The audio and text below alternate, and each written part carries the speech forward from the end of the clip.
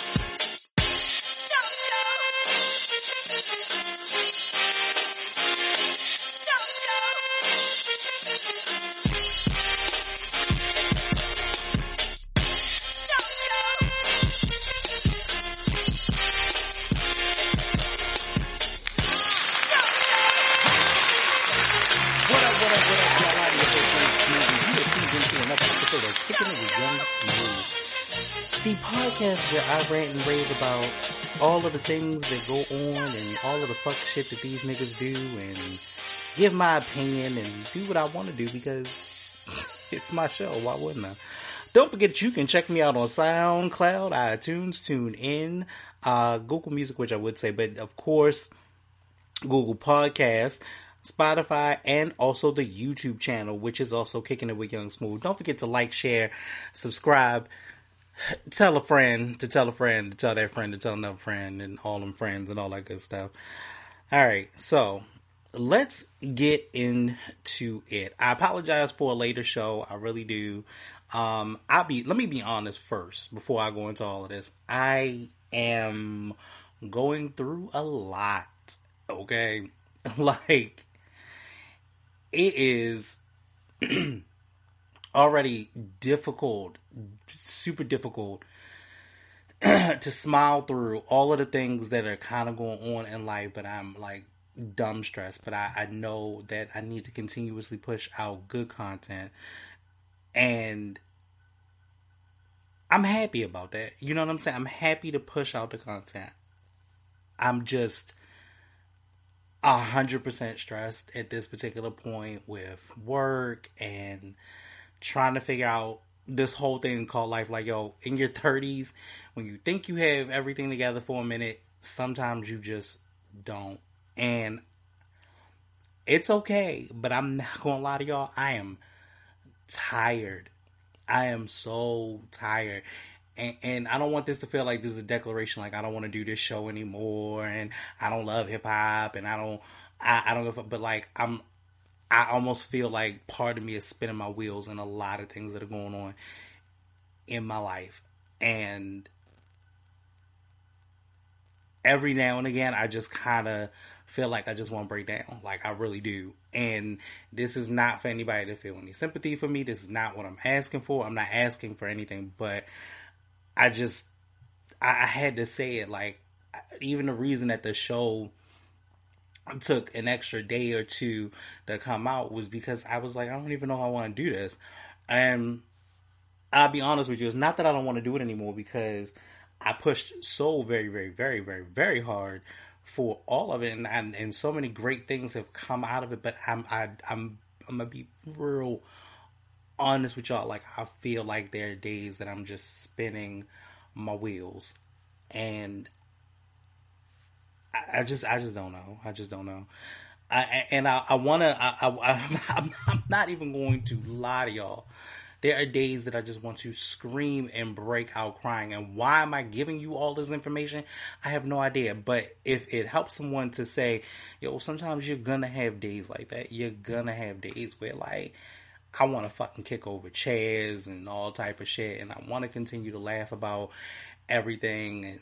And like, yo, it got down to a point where even looking for stories, I was like, I don't give a fuck about none of this shit. I don't give a fuck about nothing. And it's not the fact that, like, this or what I do or trying to change up what I do is gonna make it's not making me mad. Like, I'm not mad. I'm just frustrated. Like, I'm frustrated as fuck, for real. And I'm not broken, but I'm tired. Like, I'm just, and I know we shouldn't say that we tired. I know that we should just push on and be great, but I just needed a moment. I needed a moment. But, and I know it's weird. It's weird to come out with this at the top of the show. Like, goddamn, where the happiness? And like, I know. I'm sorry. But, moving on, I just wanted to let you know why the show was late, because I owe it to y'all. I owe it to everybody that sits back and does listen to this show, and I really appreciate it. I really do. I love this genre, this creativeness of being a podcast host. I love the fact that I get to do some dope ass interviews. Speaking of which, oh yeah, let's go into that. Speaking of which, I had the best interview of life with DDM the other day. So if you have not catch it, make sure you catch the replay on the YouTube channel, Kicking It with Young Smooth Podcast. Please take a look at that, share, and like that video. I think that he is an amazing and phenomenal talent. If you have not checked out his album, Beautiful Gowns, and you have not checked out the album, Ballads of Omar, please do. I'm trying to make sure that I have a guest every Friday. I know I'm probably, because of me being in my bag, I'm probably going to skip this Friday. But you know what? I might skip having a guest this Friday, but I may possibly end up doing a late night show this Friday, so that may happen. But I thank all of y'all for bearing with me. I'm so sorry for the late entry, but you will definitely be getting more entries and getting them on time as well. But it was a lot. It was a lot, y'all. I'm not gonna lie to you. It was a lot. It's a lot this week, and I think today pushed me over my limit, and I would go into more detail, but we got a show to do, so let's go ahead and do that. Let's do it. Alright, so did y'all get that Kick That lyric from last week? I doubt that you did, but you might have. Actually, probably, yes. It was one of my favorite songs from my favorite fucking group, and I'm listening to their new album, Living on Experience, right now. It is the most grown up hip hop that I have had. I've gotten two very good freaking albums as far as Nas and The Lox are concerned. Like, I cannot stop gushing over these albums, and I want more people to understand that hip hop is back. Like, that's the way you do it. But last week's Kick That lyric was Money, Power, Respect. What you need in life, money, power, respect. When you eating right, money, power, respect. Money, power, respect. Money, power, respect. My bad. But this week I went into a different bag, and this person is probably going to end up in the Ratchet and Ridiculous corner. But probably not for really a bad reason, but definitely this person is an innovator.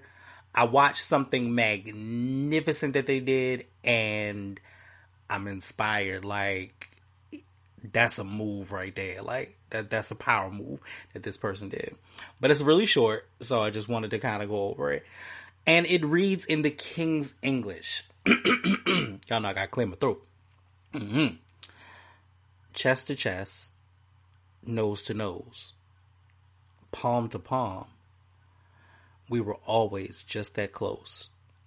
Wrist to wrist, toe to toe. Lips that felt just like the inside of a rose. So how come when I reach out my fingers, it feels like there's nothing but distance between us? Damn, that's deep. It's one of my favorite songs. I love this song. I love this album. I had to listen to it. Most of my people will know it and get it, but yeah, definitely had to listen to it. Okay, so let's get into the ratchet and ridiculous corner. LL Cool J is not feeling Kanye West pissing on his Grammy Award and says Ye doesn't want... Ye does not want any of Uncle L's smoke. He don't. He really don't. One of Kanye West's most recent antics is not sitting well with the self-proclaimed greatest of all time, LL Cool J, is making it clear Ye needs to put more respect on the brand he helped build. As spotted on page 6, Ladies Love Cool James made recent appearances on the Deezus and Mero show. Shout out Deezus and Mero. They are also kings and pioneers in this podcast game. While the trio discussed a myriad of topics, the Bronx media personalities... I didn't ask that. Okay. The Bronx media personalities made it a point to get the I Need Love MC to touch on Kanye's blatant disrespect of his Grammy Award. With all this is LL Cool J, I gotta lick my lips. With all due respect, I think Kanye should just piss in a Yeezy or something instead of pissing on a Grammy. He said, piss in a pair of one of them Yeezys, B. I felt some kind of way about that shit. I don't love the shit because I've been with the Grammys for 5 years. Y'all know when I'm like that, I mean I got a thought. We went on to make it clear he does not have a cape on for the Academy. Okay, I'm glad we said that because I was really about to be like, what the fuck? I don't understand this constant disrespect. He continued. Look, now don't get me wrong. There have been some foul things that have happened to some artists around the Grammys. They're not... Oh, sorry. What the fuck? I'm reading too many things. They are not without flaw, but pissing on one of those fucking space shoes or something. Come on, man. What the fuck is that doing? Well, first of all, yes, LL, you were very right. He does need to piss on them damn ugly ass shoes. Them shoes are fucking ugly. Then you put the babies in the shoes too. That's what I think I have a problem with. Why did you put the babies in the shoe? God damn it. Like, what? Oh, them shoes is ugly. First of all, what was fucked up was I saw a picture of him with the kids and he had on the shoes. I thought he had on Crocs until I realized I looked at the baby. I was like, oh, well, the baby ain't got on Crocs and they look exactly the same. It is those damn Yeezys. That shit is ugly. I don't understand why he don't understand that. That shit is fucking ugly. Kanye, please.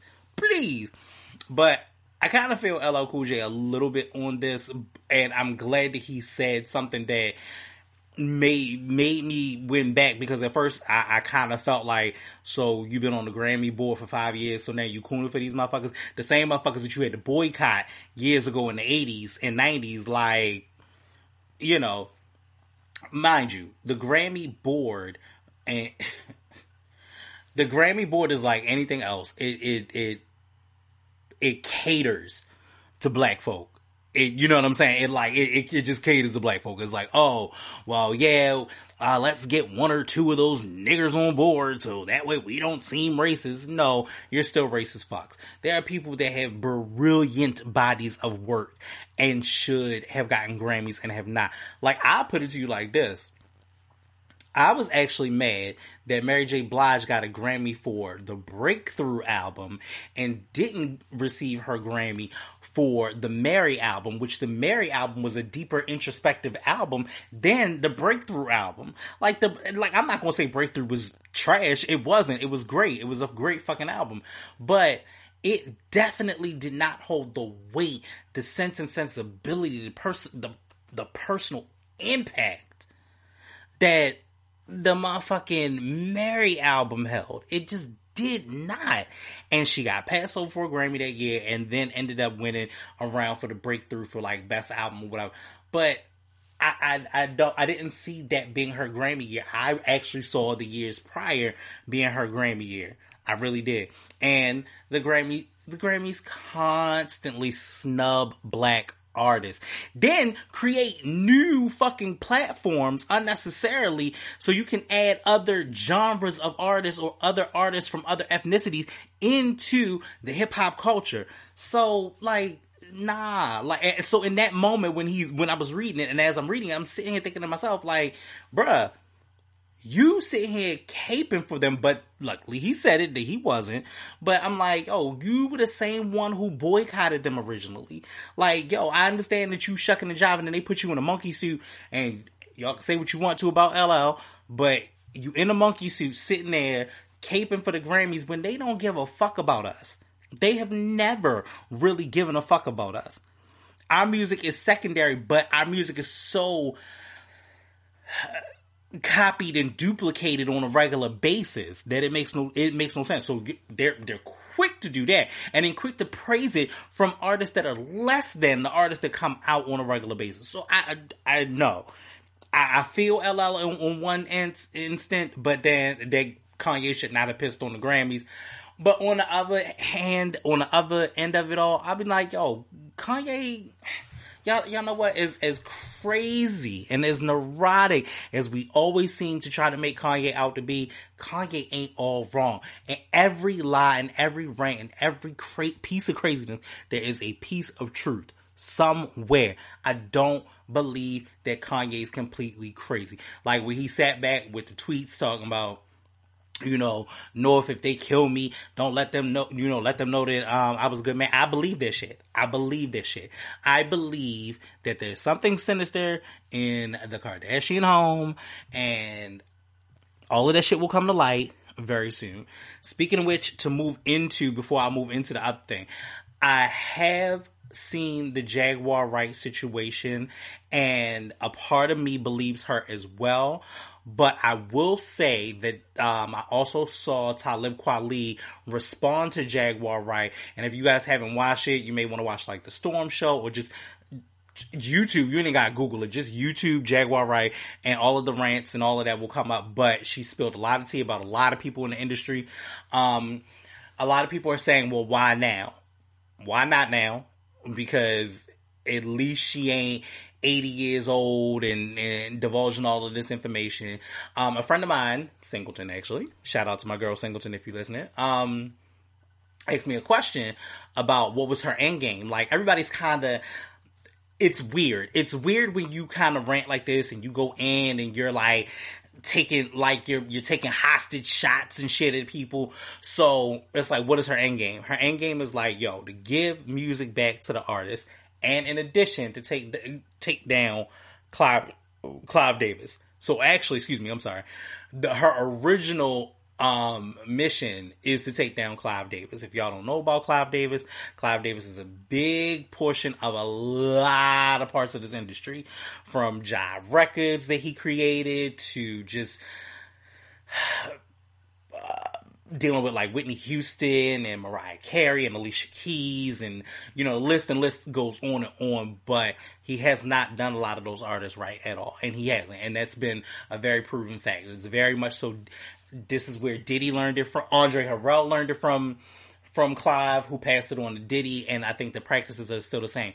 What a lot of people don't realize in actuality, I want to say that Clive Davis, I believe, and I may be wrong on this, but he was a lawyer.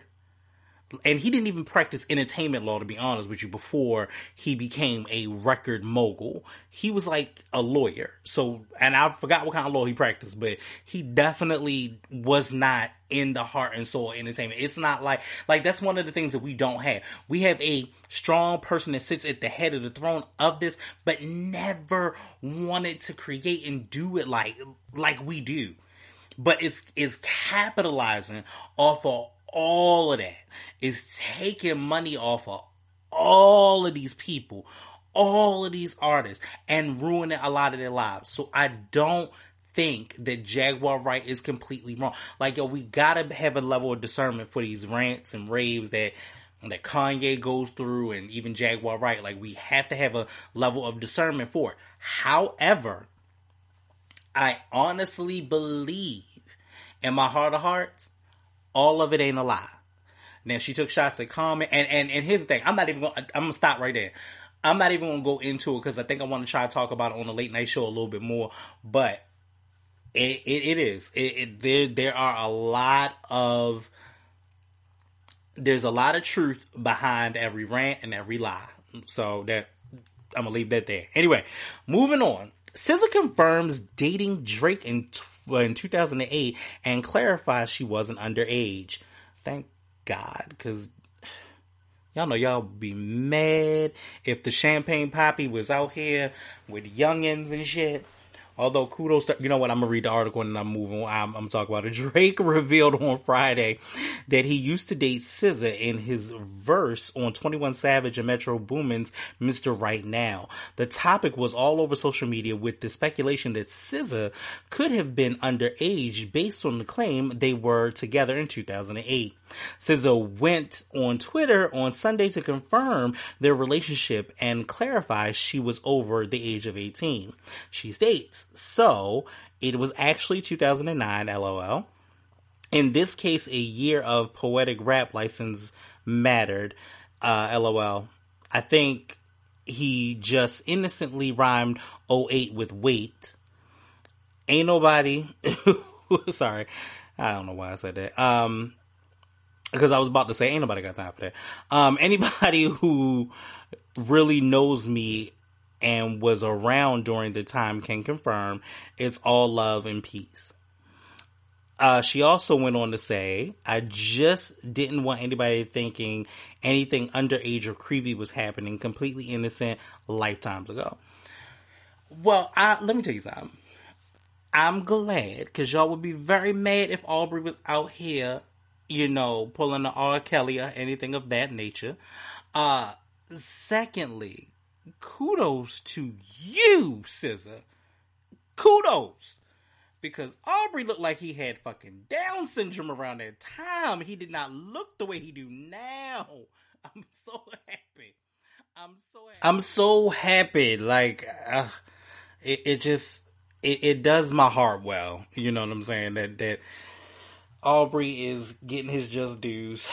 He is still a phenomenal rapper, so, you know, there is that. Anyway, so moving on, Meg Thee Stallion performed Savage on Saturday Night Live. Saturday Night Live had a season premiere episode last night, hosted by Chris Rock, and had Megan Thee Stallion on musical guest duties. Also, note that Issa Rae is going to be on this Saturday, this coming up. I am excited to see that. I do hope I think that is going to be funny. I was listening to the read, and they are very right that Saturday Night Live has been kind of like hit or miss. It sometimes hits you with the politics and sometimes doesn't. I didn't really get a chance to watch all of the whole, you know, situation. I really just watched for Meg's performance and just wanted to see it. And I also have a few thoughts about that as well, because that is going to be literally a whole thing. And I'm going to read on anyway. The latter used her performance to call for the protection of Black women. Meg performed her single Savage in coordination with 4 dancers and plenty of gyrating. It was a lot of gyrating. It was a lot of coochie popping for SNL. I ain't gonna lie. Towards her performance conclusion, audio of Malcolm X riding for Black women cuts in. The most disrespected, unprotected, neglected person in America is the Black woman, says the slain civil rights activist. Who taught you to hate the texture of your hair, the color of your skin, the shape of your nose? Then Tamika Mallory's voice is heard taking the tap dancing Connecticut Attorney General to task. Daniel Cameron is no different than the sellout Negroes that sold our people into slavery by savages. Then it was Megan's turn, and she states, we need to protect our black women and love our women, because at the end of the day, we need our black women. She said from the stage where, and then said, protect the black woman was projected on the background screen. We need to protect the black man and stand up for the black man, because at the end of the day, we're tired of seeing the hashtag for our black men. Very powerful. Very, very much so. I am all here for Megan and doing the things that she does. I love the level of empowerment. I love the fact that she's, taking no prisoners at this particular point. I'm very, very, very excited for her. Y'all feel it coming. There's a however. However, there is a lot of gyration and pussy popping, okay? Young Thug came out for her second song, which is the, I don't know what the hell the damn song called. However, this is where my Illuminati conspiracy theory kicks in, okay? Because it is a lot. I don't mean no harm. Real quick. Megan's new song with Young Thug ends up having a lot of Illuminati symbols, and there's a lot of imagery. I want us to be very clear. I know I don't want to go down that rabbit hole, because I have been down that rabbit hole in like 2008, 2009, and I ain't trying to go back. I'm definitely not. However, I do need us to be careful on the imagery that we pick in these videos and the imagery that we pick in the background. Like the floor, the black and white situation is MD mind control. You know what I'm saying? Like a lot of that stuff is very, very subjective to be kind of looking at. Like everything that you see in front of you is not always what you think it is. Like y'all about to make me go back into my conspiracy bag, and I'm not doing this. I'm not doing this today. However, one of the things that I do think about from time to time is that all of the things that we see are in plain sight. Bruh, like, it is right in front of your face. You know what I'm saying to you? They ain't got to lie to you, because they really telling you the truth the whole time. You know what I'm saying to you? Like, the way that the world's changing, we've already talked about the way that the world was going to change. And things have already come into fruition. Like, for instance, this is something that I say that is so strange to me.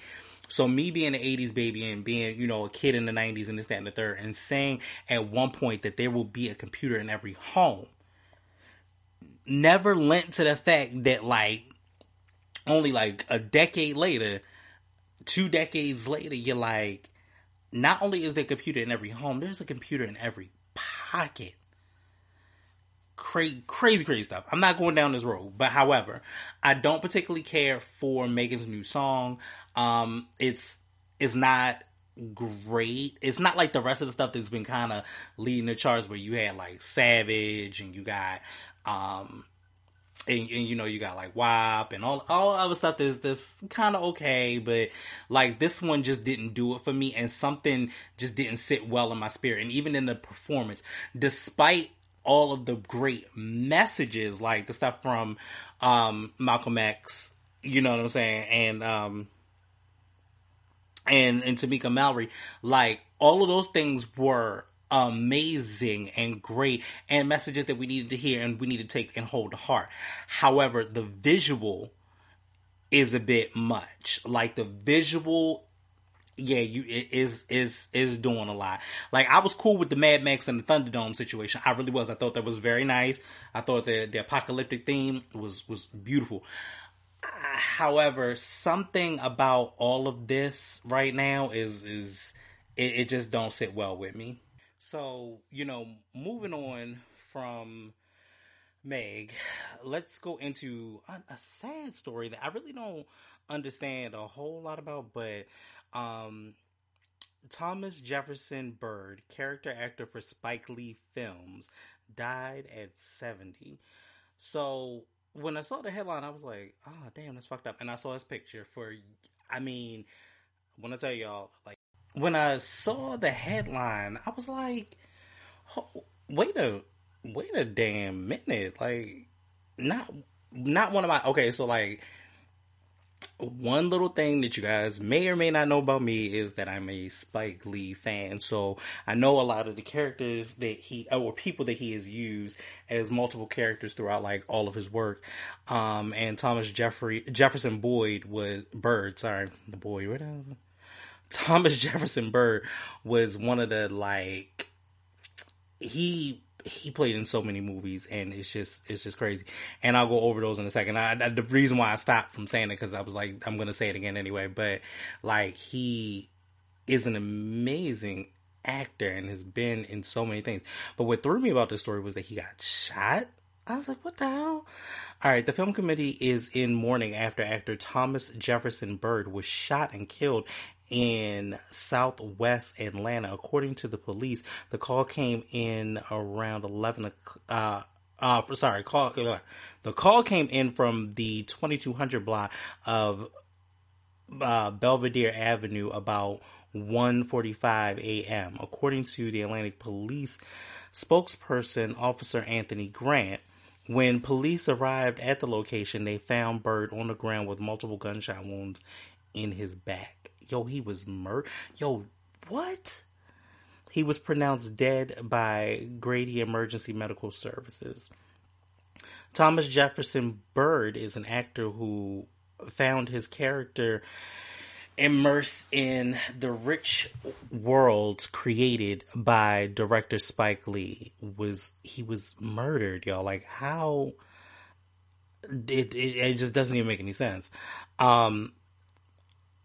Bird, 70, first worked with Lee on the 1995 film Crooklyn before appearing in follow-up Lee films such as Girl 6, Get on the Bus, He Got Game, Bamboozle, Red Hook, Summer, The Sweet Blood of Jesus, and Chirac. All great movies, by the way. He also starred as Nola Darling's father, Stokely, for the TV adaptation of She's Gotta Have It. His most famous non-Spike related role came in 1996 when he played Luther in the action drama Set It Off. Y'all remember Luther's janitorial service? Yes. Like, I really want to know more about this story, and I really didn't get a chance to kind of look, deeply through it, but I am in hopes that we find this killer if they haven't found it, because they didn't say anything about the killer, so I really don't know, and I'm just like, yo, that's super crazy. Last topic before we go on to our album of today. Rihanna issues an apology to the Muslim community after it's mentioned that a song played during her fashion show, which was everything, featured sacred Islamic verses. On Tuesday, was it this past Tuesday? It might have been a Tuesday before, because you know what? Fuck 2020. I don't even know what day it is anymore, to be honest with you. Every day I have to ask, like, it used to be one thing where you would work a hard ass week and you'd be like, yo, what day is it again? No, I really don't know what day it is anymore. I really don't, to be honest with you. On Tuesday, Rihanna took to social media to issue a public apology to the Muslim community after she was called out for the music selection in her recent fashion show. Last week, Rihanna's latest Savage X Fenty fashion show premiered on Amazon Prime, and while fans were excited about the latest fashion, and also seeing some familiar faces modeling the clothing, the Muslim community began to call out Rihanna for featuring a song that consists of sacred Islamic verses. According to CNN, during a portion of the show, models walked to a song called Doom by London-based producer, I'm going to say this wrong and I apologize, but it looks like Kakuku Chloe. The song was released back in 2017 and includes a mix of a hadith narration. I think that's how you said that. I think it's a Hobbit narration about the end of time and judgment days. A Hobbit is a definition of as is defined as a collection of traditional containing sayings of the Prophet Muhammad, which with accounts of his daily practice, the Suhan, again, apologies to the Muslim community, hope I'm saying all of these words correctly, constitutes the major source of guidance for Muslims apart from the Quran. Becoming aware of the backlash, Rihanna posted a statement to her Instagram story and said, "I'd like to thank the Muslim community for pointing out a huger oversight that was unintentionally offensive in the Savage Fenty show. I would more importantly like to apologize to you for this honest yet careless mistake. We understand that we have hurt many of our Muslim brothers and sisters, and I am incredibly disheartened by this." She continued, "I do not play with any kind of disrespect towards God or any religion, and therefore the use of the song in our project was completely inappropriate." You better work, Ree. You better work, Riri. Let me tell you something.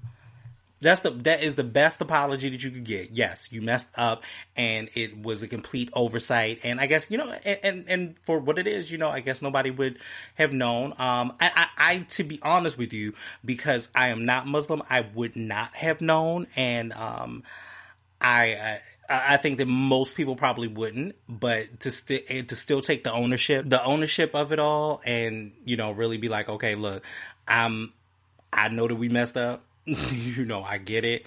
So I'm here to, make it right. And it is a genuine ass apology. So I appreciate it. So on to the Fenty show. Let me tell you something amazing. Like, I never watched the first one, which it is also on Amazon Prime. I will watch the first one. But when I tell you that this fashion show musically gave me everything that I needed, and then physically gave me everything that I need. I think the reason why I didn't watch the first one was about makeup, so it didn't matter. It really didn't matter to me. But this one was also about like lingerie. And I don't know. So somebody informed me. Well, you know what? I'm gonna watch it anyway, but I think that the first one was specifically about makeup. However, this one was about lingerie, and then what had already gotten me was just looking in the press and seeing that you had plus size male models, not to mention the fact that there were plus size female models, but plus size male models of all type of sexual creeds and orientations and just everybody. Like, when you said that you made a brand for everybody, I am mad that my black ass waited and going through all of this stuff, and I should have been buying me some Fenty drawers. Furthermore, Rihanna, word says this is what we doing. Your price is extremely reasonable. Like, I'm not out here paying like $100 for a pair of yo. So happy about that. Like, I looked on Amazon and I'm like, yo, if you're not in the VIP club, I would pay $16. I'll pay $20 for a pair of drawers. Like, I'm not mad at that. Like, that's cool. Now, normally I would get my drawers in the pack and get like 3, 4, 5, 6, 7, 8 for a bundle, but to be honest with you, I think that is super, super dope. Like, yo, you really are not charging people arm and a leg because it's your name. And from what I'm hearing, because I've heard nothing but great things about this collection, yo, you giving niggas quality and you care and you give a damn. That's why she gonna win. Like, we can say all the shit that we want to, which really, honestly, in the last couple of years, I ain't heard nobody say nothing bad about Rihanna, for real. So, I mean, sis out here minding her own motherfucking business, smoking a good blunt, getting thick. Like, thick. I had to say it like that. But, you know what I'm saying? So, like, I appreciate it. Like, I'm glad that she made the apology to the Muslim community.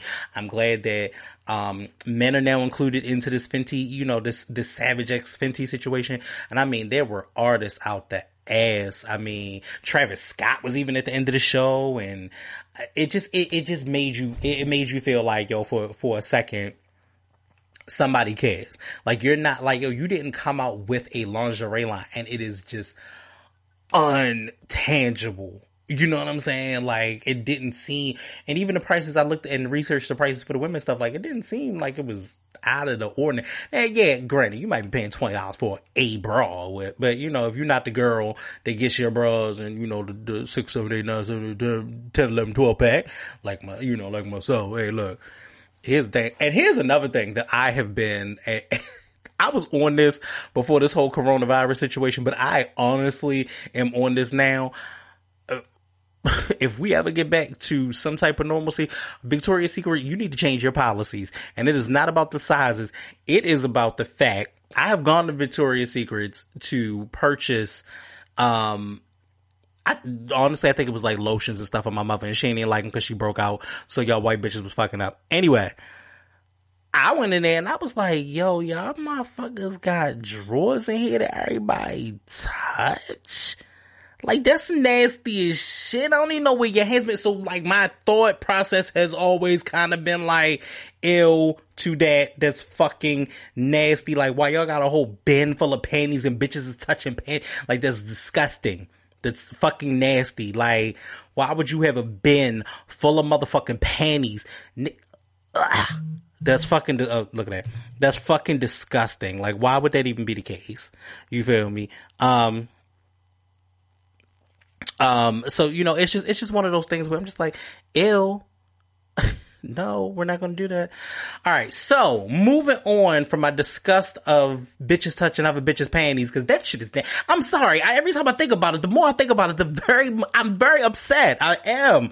You should not be touching other people's panties, and you ain't even pay for them yet. And then it's like, yo, and I always wondered with Victoria's Secret, why the fuck y'all got a dressing room? What the fuck are you bitches, you putting panties on your motherfucking yeast infected coochie? Like, I have a problem with that. See, this is again why I am a guy and I'm not a girl, because these are the things that I really would think about. Like, I need, in the utmost sense, that my drawers to at least come in some type of plastic. Even if especially as much as y'all be paying for the shit, please, my drawers need to come in some type of plastic or some type of gift wrap or something. I don't know. However, I definitely cannot wait to get a pair of these Fenty boxes. I'm trying to tell you, bro, like, I'm here for it. However, I will have to wait because all of y'all, that shit got sold out. Y'all niggas was serious. And I'm sorry that I waited. I didn't know that it was going to be like this. I didn't know that the fashion show was a whole experience. And another thing about the fashion show before I move on, this is my last thing. This is what I'm talking about where I say, yo, you a fucking genius. You are a genius. You put all of this on the platform for Amazon Prime for people to watch it. The second that it was over, you went ahead and people were able to purchase immediately after the show was over. That is dope. That is ingenious. So I think that she is awesome. All right, so now, moving on. Yes, I need to flap a damn CD around here. I will get there, but I just didn't feel like digging in the box. But I'm kind of glad that I didn't. The reason why is because last week we talked about the Kang. And now we got to go in to the Queen's first album. Absolutely. Beyonce with Dangerously in Love. Let me tell y'all something. I listened to this album the other day. Ain't nothing like it. I miss this Beyonce. Okay, I'm not gonna get on my high horse about what I feel about the new Beyonce versus the old Beyonce, but I will say this, I definitely miss this Beyonce. Like, this Beyonce was hungry. This Beyonce made mistakes, but I missed this one. I don't know about the new one. I'm all for Black empowerment, but I'm a little bit tired. You know what I'm saying? Can I get like a 7-Eleven song? Something. Just give me some fun back in my life. Like, I know we're going through a whole bunch, but can we get a little bit more fun? And Dangerously in Love was a fun ass album. Dangerously in Love is the studio debut album of American singer Beyonce. It was released on June 17, 2003 through Columbia Records and Music World Entertainment. During the recording of Destiny's Child's third studio album, Survivor, the group announced that they would produce solo albums to be released. recording sessions for the album took place from March 2002 to March 2003. Well, damn, okay, a whole year. You were serious, Beyonce. Like, look, we're gonna take this year, we're gonna get this together. At several studios during the hiatus of their then group, Destiny's Child. As executive producer of the album, Beyonce took a wider role in the production, co-writing a majority of the songs, choosing which ones to produce and share ideas on the mix and mastering of the tracks. I mean, that is what an artist should do. You should be taking that type of control. You know what I'm saying? But I think it's a little different for Beyonce because Beyonce was already in a girl group, and then by the time that they got it where it was just Beyonce, Michelle, and Kelly, after they did, their whole lot, they started taking those type of liberties and type of controls. But I think that for it to be her first solo situation, to take that type of control was great. The tracks in the album are a mixture of up-tempo songs and ballads, which are basically R&B songs. It also features elements of soul, hip-hop, and Arabic music, although Beyonce remained discreet about her interpretation of the songs. Its underlining meanings were attributes by music writers as an allusion to her intimate relationship with her then boyfriend and well-known rapper Jay-Z. Dangerously in Love received positive reviews from music critics upon its release, with critics praising Knowles' artistic leap. The album also received numerous accolades, earning Beyonce 5 Grammy Awards at the 46th Annual Grammy Awards on February 8th, 2004. Dangerously in Love reached international commercial success, earning multi-platinum certifications in Australia, the United Kingdom, and the United States. The album debuted at number 1 as the U.S. Billboard 200 chart, selling 317,000 copies in its first week, earning Beyonce the highest debut sales among Destiny's Child members' solo albums. Dangerously in Love also sold over 11 million copies worldwide and produced 2 U.S. Billboard Hot 100 number 1 singles, Crazy in Love and Baby Boy, as well as 2 top 5 singles, Me, Myself, and I, and Naughty Girl. So a little background and development. Beyonce launched her career as a lead singer to the R&B group Destiny's Child in the late 90s. According to Corey Moss of MTV News, fans are eager to see how Beyonce, after years with the group, performs solo. While recording their third album, Survivor, in late 2000, Beyonce announced the group would be put on hiatus in order for the members to produce solo albums in the coming years, which they hoped would boost interest in Destiny's Child. The idea of individual releases emanated from the group's manager and Beyonce's father, Matthew. No, you know what? Don't nobody give a damn about Matthew. With different, I'm sorry. Don't nobody give a shit about Matthew. With different types of music for each member to produce, the albums were not intended to compete on the charts. Destiny's Child's management strategically planned to stagger the release of each group member's album to maximize sales. Michelle was the first to release her debut solo, Heart to Yours, in April 2002. Meanwhile, Beyonce's debut on the big screen starring in the comedy film Austin Powers and Goldmember, and recorded a debut single, Work It Out, which is featured on the soundtrack of the film. Rowland collaborated with American rapper Nelly on the song Dilemma as a featured artist. It became a hit that year, leading the label to advance the release of her debut solo album, Simply Deep, in late 2002. Pause, let's take a footnote right there. Y'all slept on that. That was actually pretty good. I'm not gonna lie to y'all. Kelly got a little deep. But you know what I think that they were doing with Kelly at that point? I think that they didn't, I don't think that they thought that Kelly was going to sell well. And I think that they were also trying to almost put, because Kelly was darker, of course, but she's Calendria.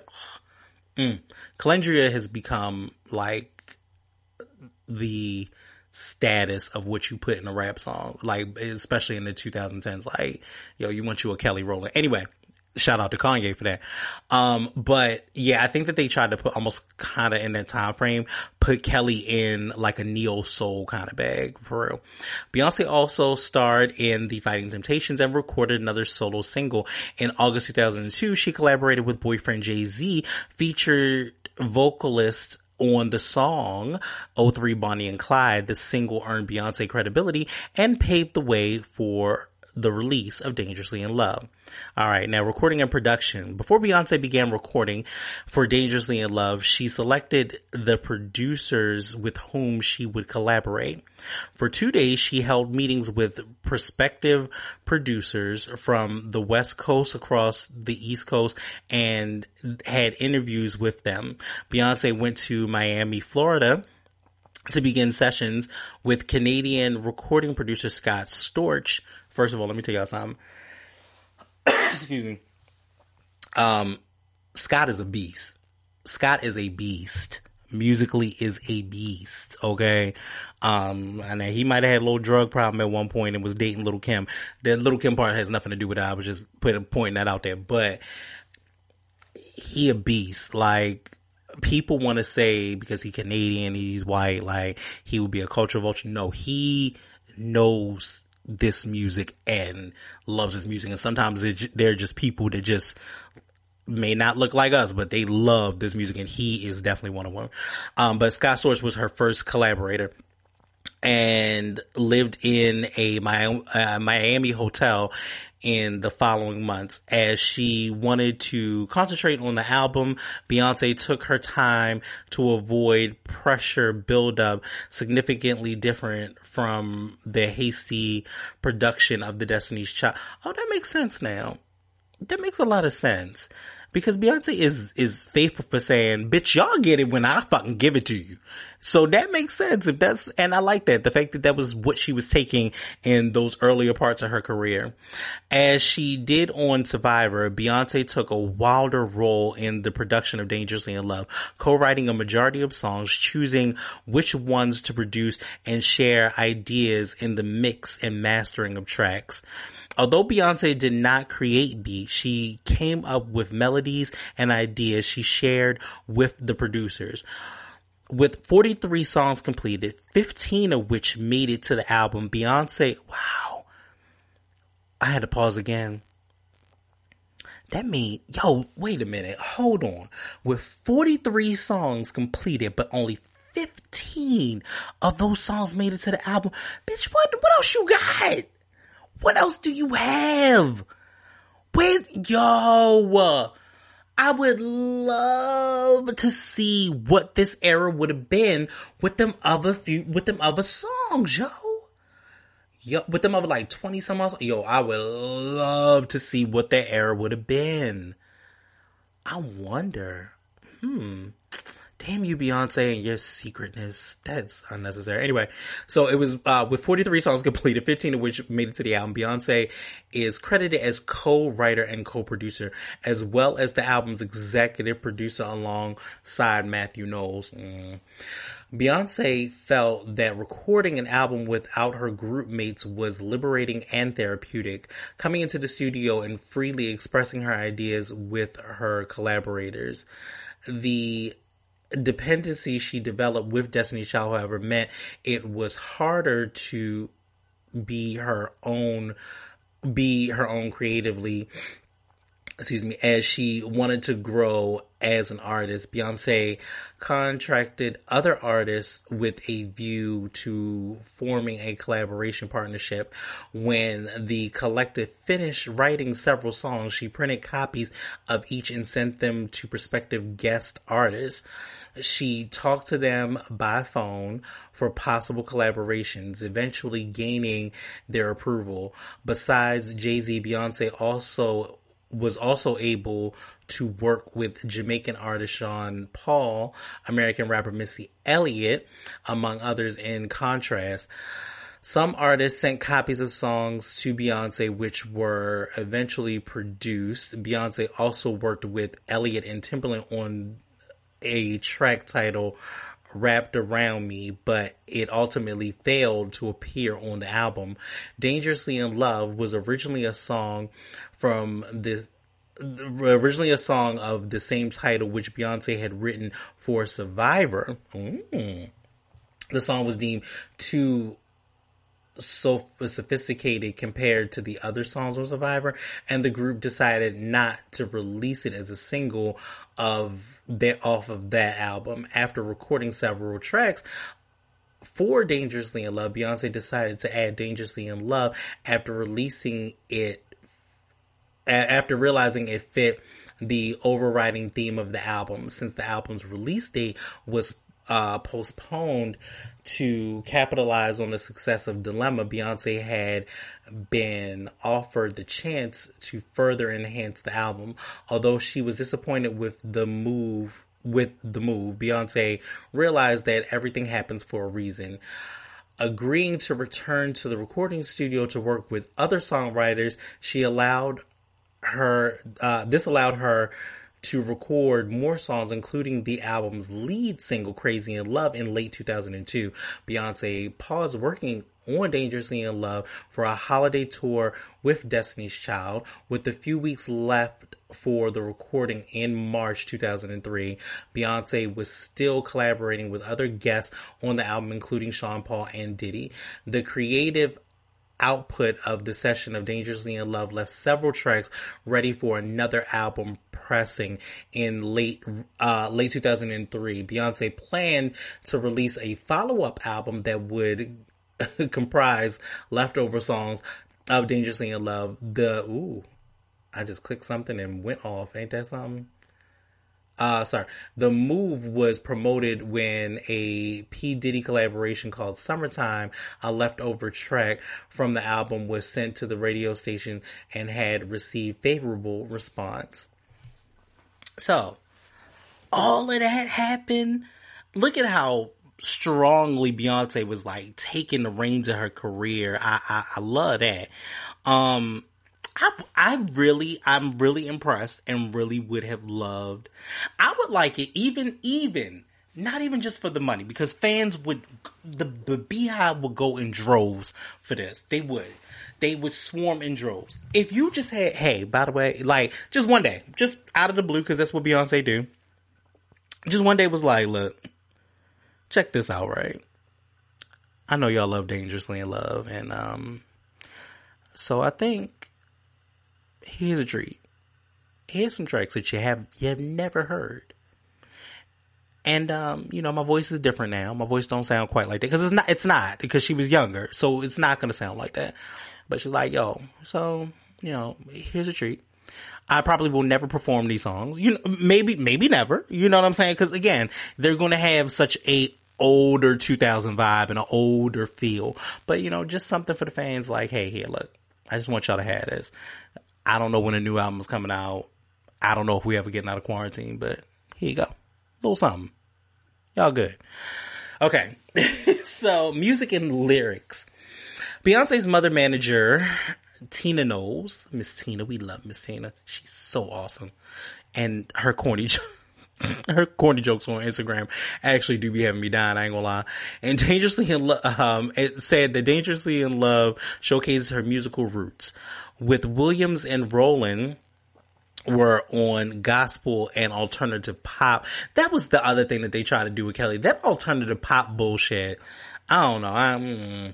Respectively, Beyonce focused on recording R&B songs. Songs in the album are verified from mid-tempo and club oriented tracks in the first half and ballads in the second half. Beyonce commented, my album, well, she probably said like my album, because she don't talk to us no more.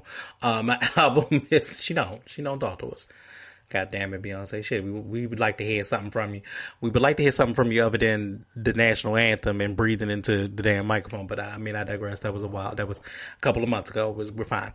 My album is a good balance of ballads and mid-tempos with just ride in your car feels, a lot of up-tempo club songs to really sexy songs to songs that make you feel emotional. It's a nice mixture of different types of tracks. Although the album contains high energy songs like Crazy in Love and Naughty Girl, the album's focal mood, however, is a slow and moody. It was, because like once you got to like Me, Myself, and I, it pretty much was like that. Beyonce said she had written many ballads for the album. According to Beyonce, she wanted to be understood as an artist and showcase her range, and by doing so, she blended various genres and musical influences in the album. The album incorporates R&B, hip-hop, soul, and reggae influences. The album took hip-hop influences from Jay-Z, Outkast, and Lil' Kim.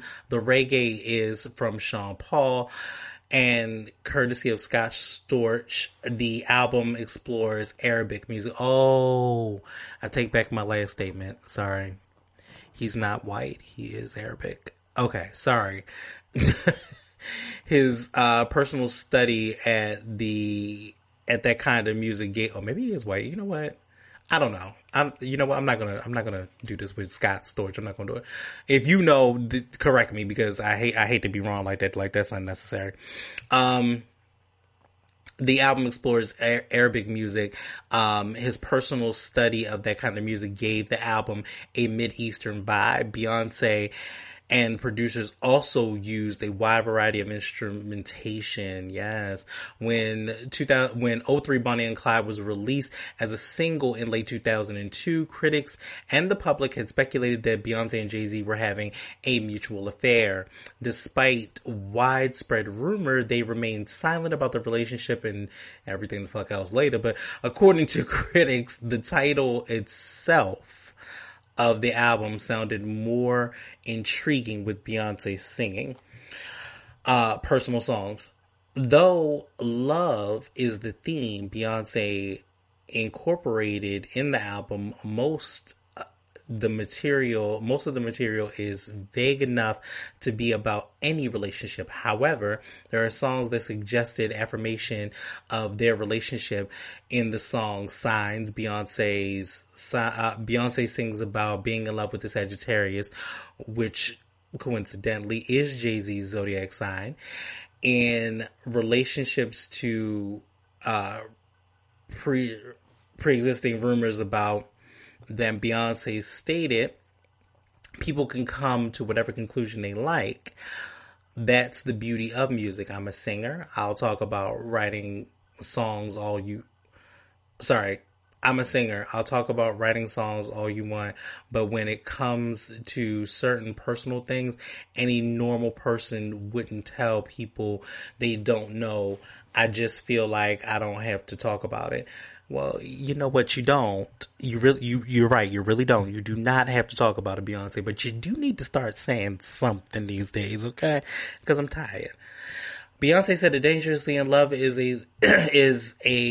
lyrically similar to Destiny's Child's album, but because she only had to write for herself, Beyonce had the chance to compose personally deeper songs than her previous records with the group, with a theme that was based upon different stages of romantic relationships. Dangerously in Love contains songs that speak to love and honesty. In addition, Beyonce admitted that there are songs about love making. Maybe.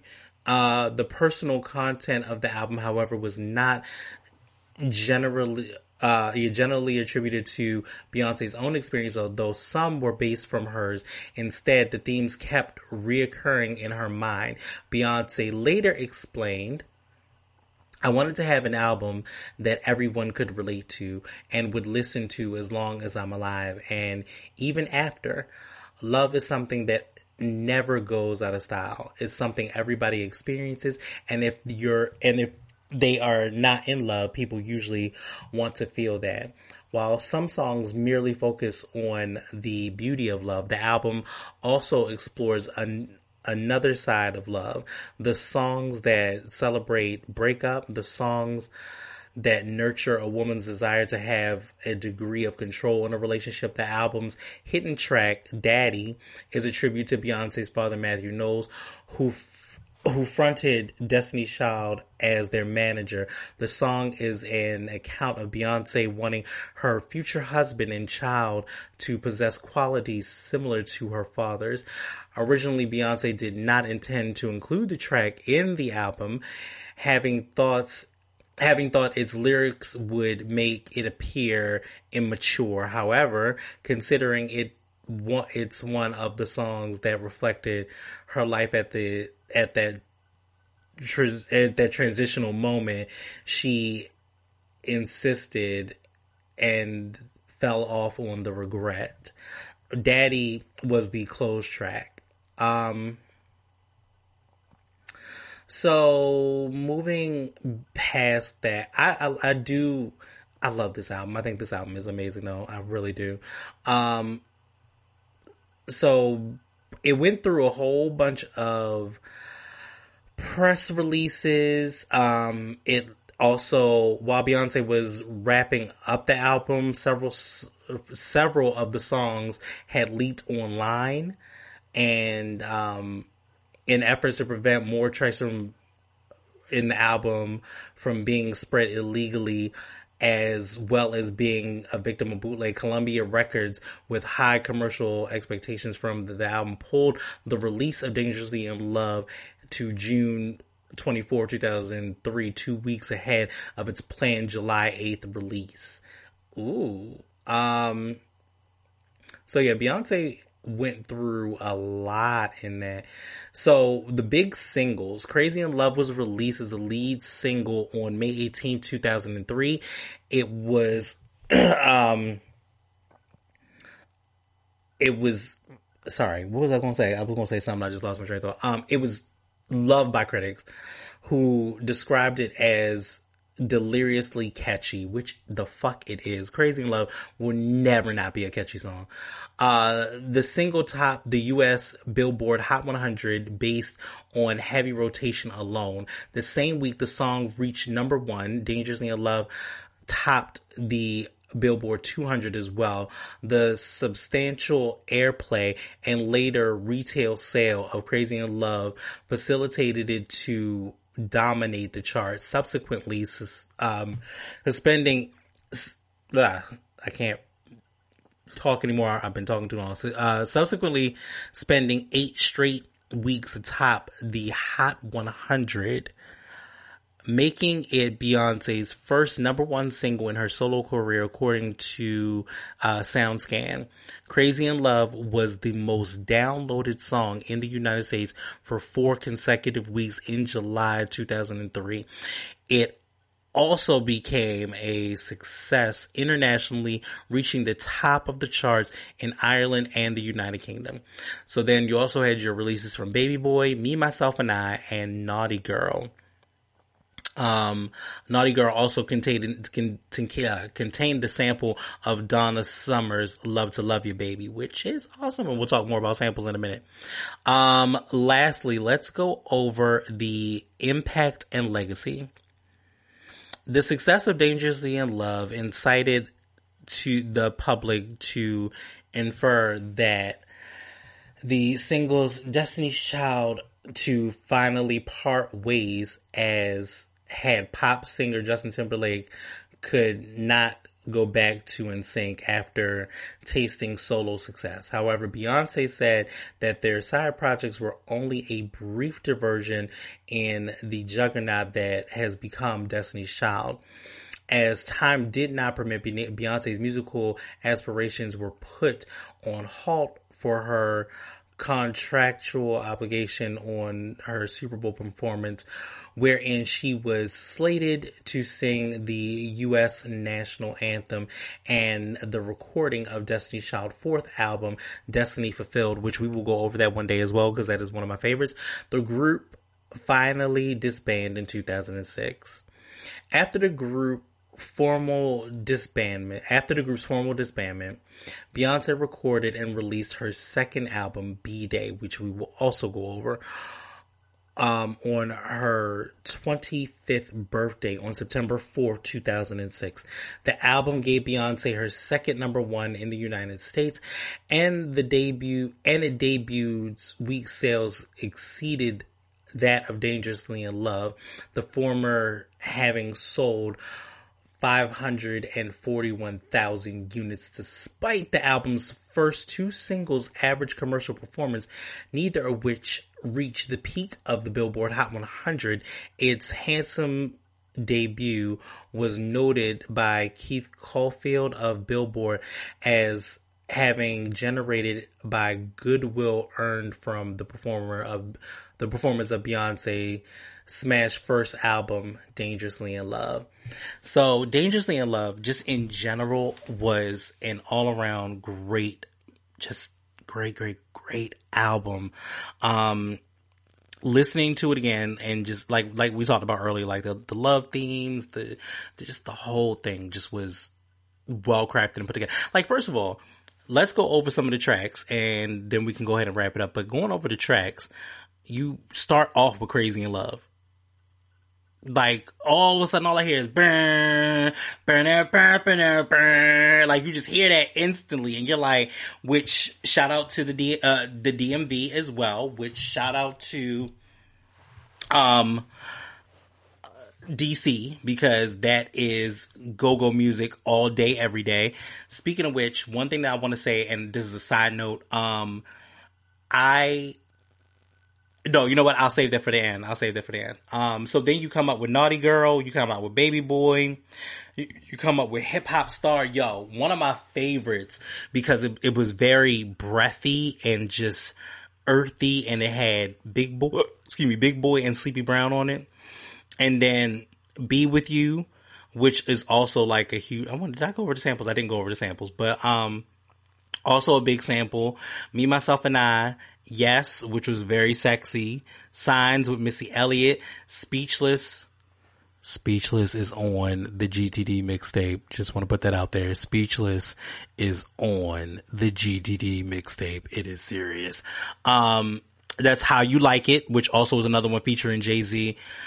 That one I think also might have been on the GTD mixtape. Little known facts. Oh my God. Why am I going to tell y'all this? Am I going to tell y'all this? I think I'm going to tell y'all this. Oh. I don't know if I like y'all like that to tell you. I'm going to tell y'all. All right. Speechless was our first song that we made love to. Like, yes. Speechless is now I'm about to play this shit. Y'all dumb. Y'all stupid. I'm not messing with y'all tonight. I'm not doing this. As I say this and no one is here, it's just me. But no. Yeah, Speechless was that song. Yo, she say, I can't, my throat hurts to even try this, but she said, "Where you been, baby? I've been waiting for you all day. Waiting for you to use the key that opens my place." What? Oh shit. I'm not gonna tell you how that R&B makes me feel. Anyway, and then also some other tracks that were added, and I don't remember, was it in there? I think it is.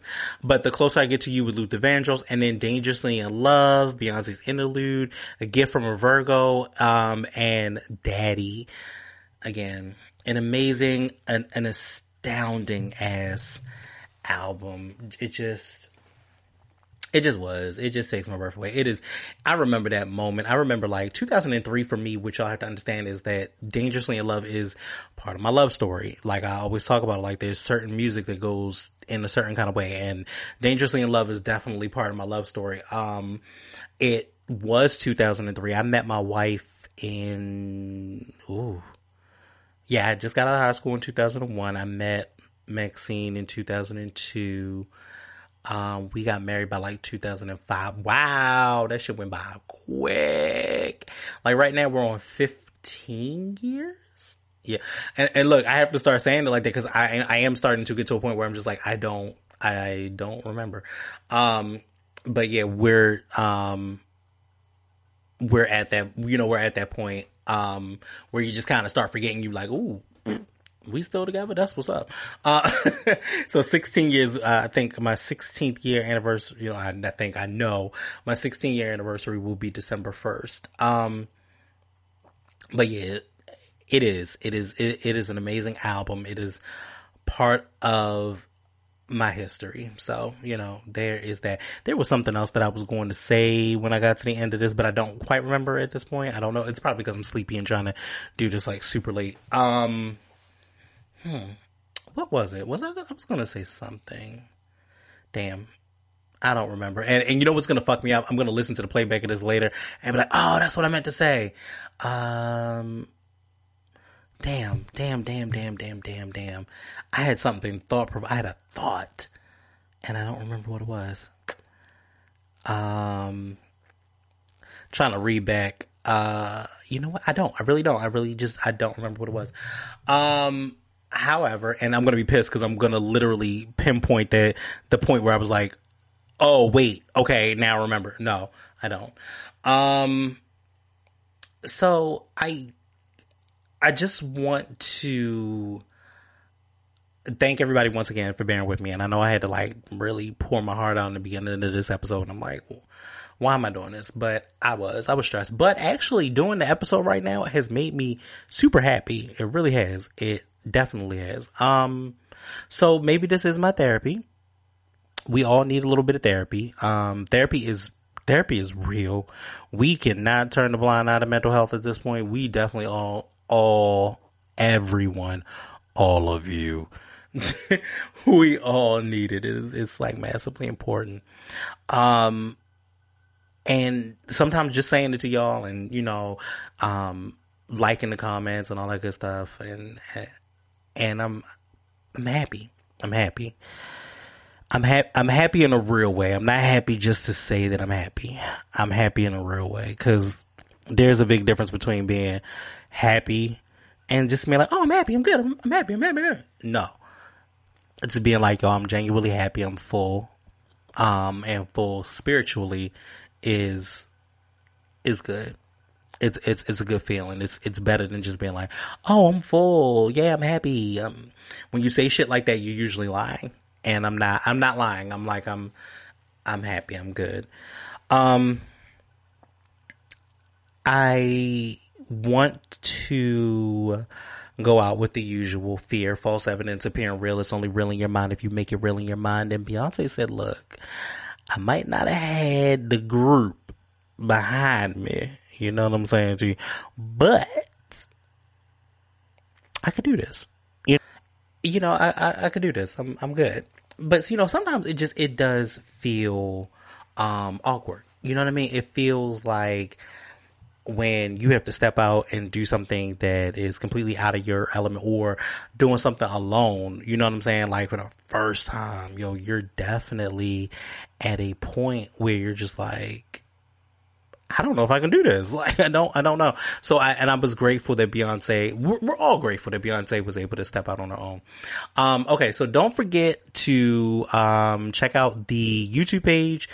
Some of the shows actually do go up on the YouTube page in addition to the late night shows that I do, and also the interviews, which I'm going to work on those. But I'm glad I did take a break this week, and hopefully I can start catching up with some of my favorite artist friends, and we can get back into what they're doing and how that's working out. And like I said, I just want to be the Angie of my city.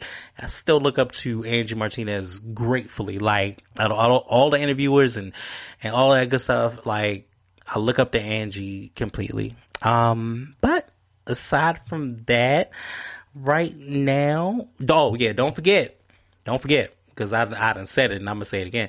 I am on all of these platforms. I need you to look at a brother and be like, oh snap, he out here. You know what I mean? Let me tell a friend to tell a friend he out here.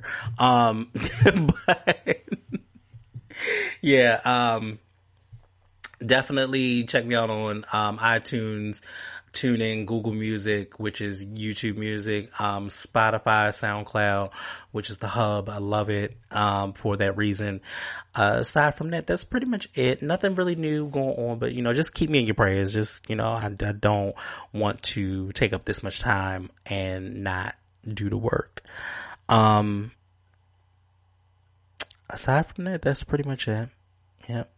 So once again, you have been kicking it with Young Smooth. Now, don't you feel better about it? All right, y'all. I know you do.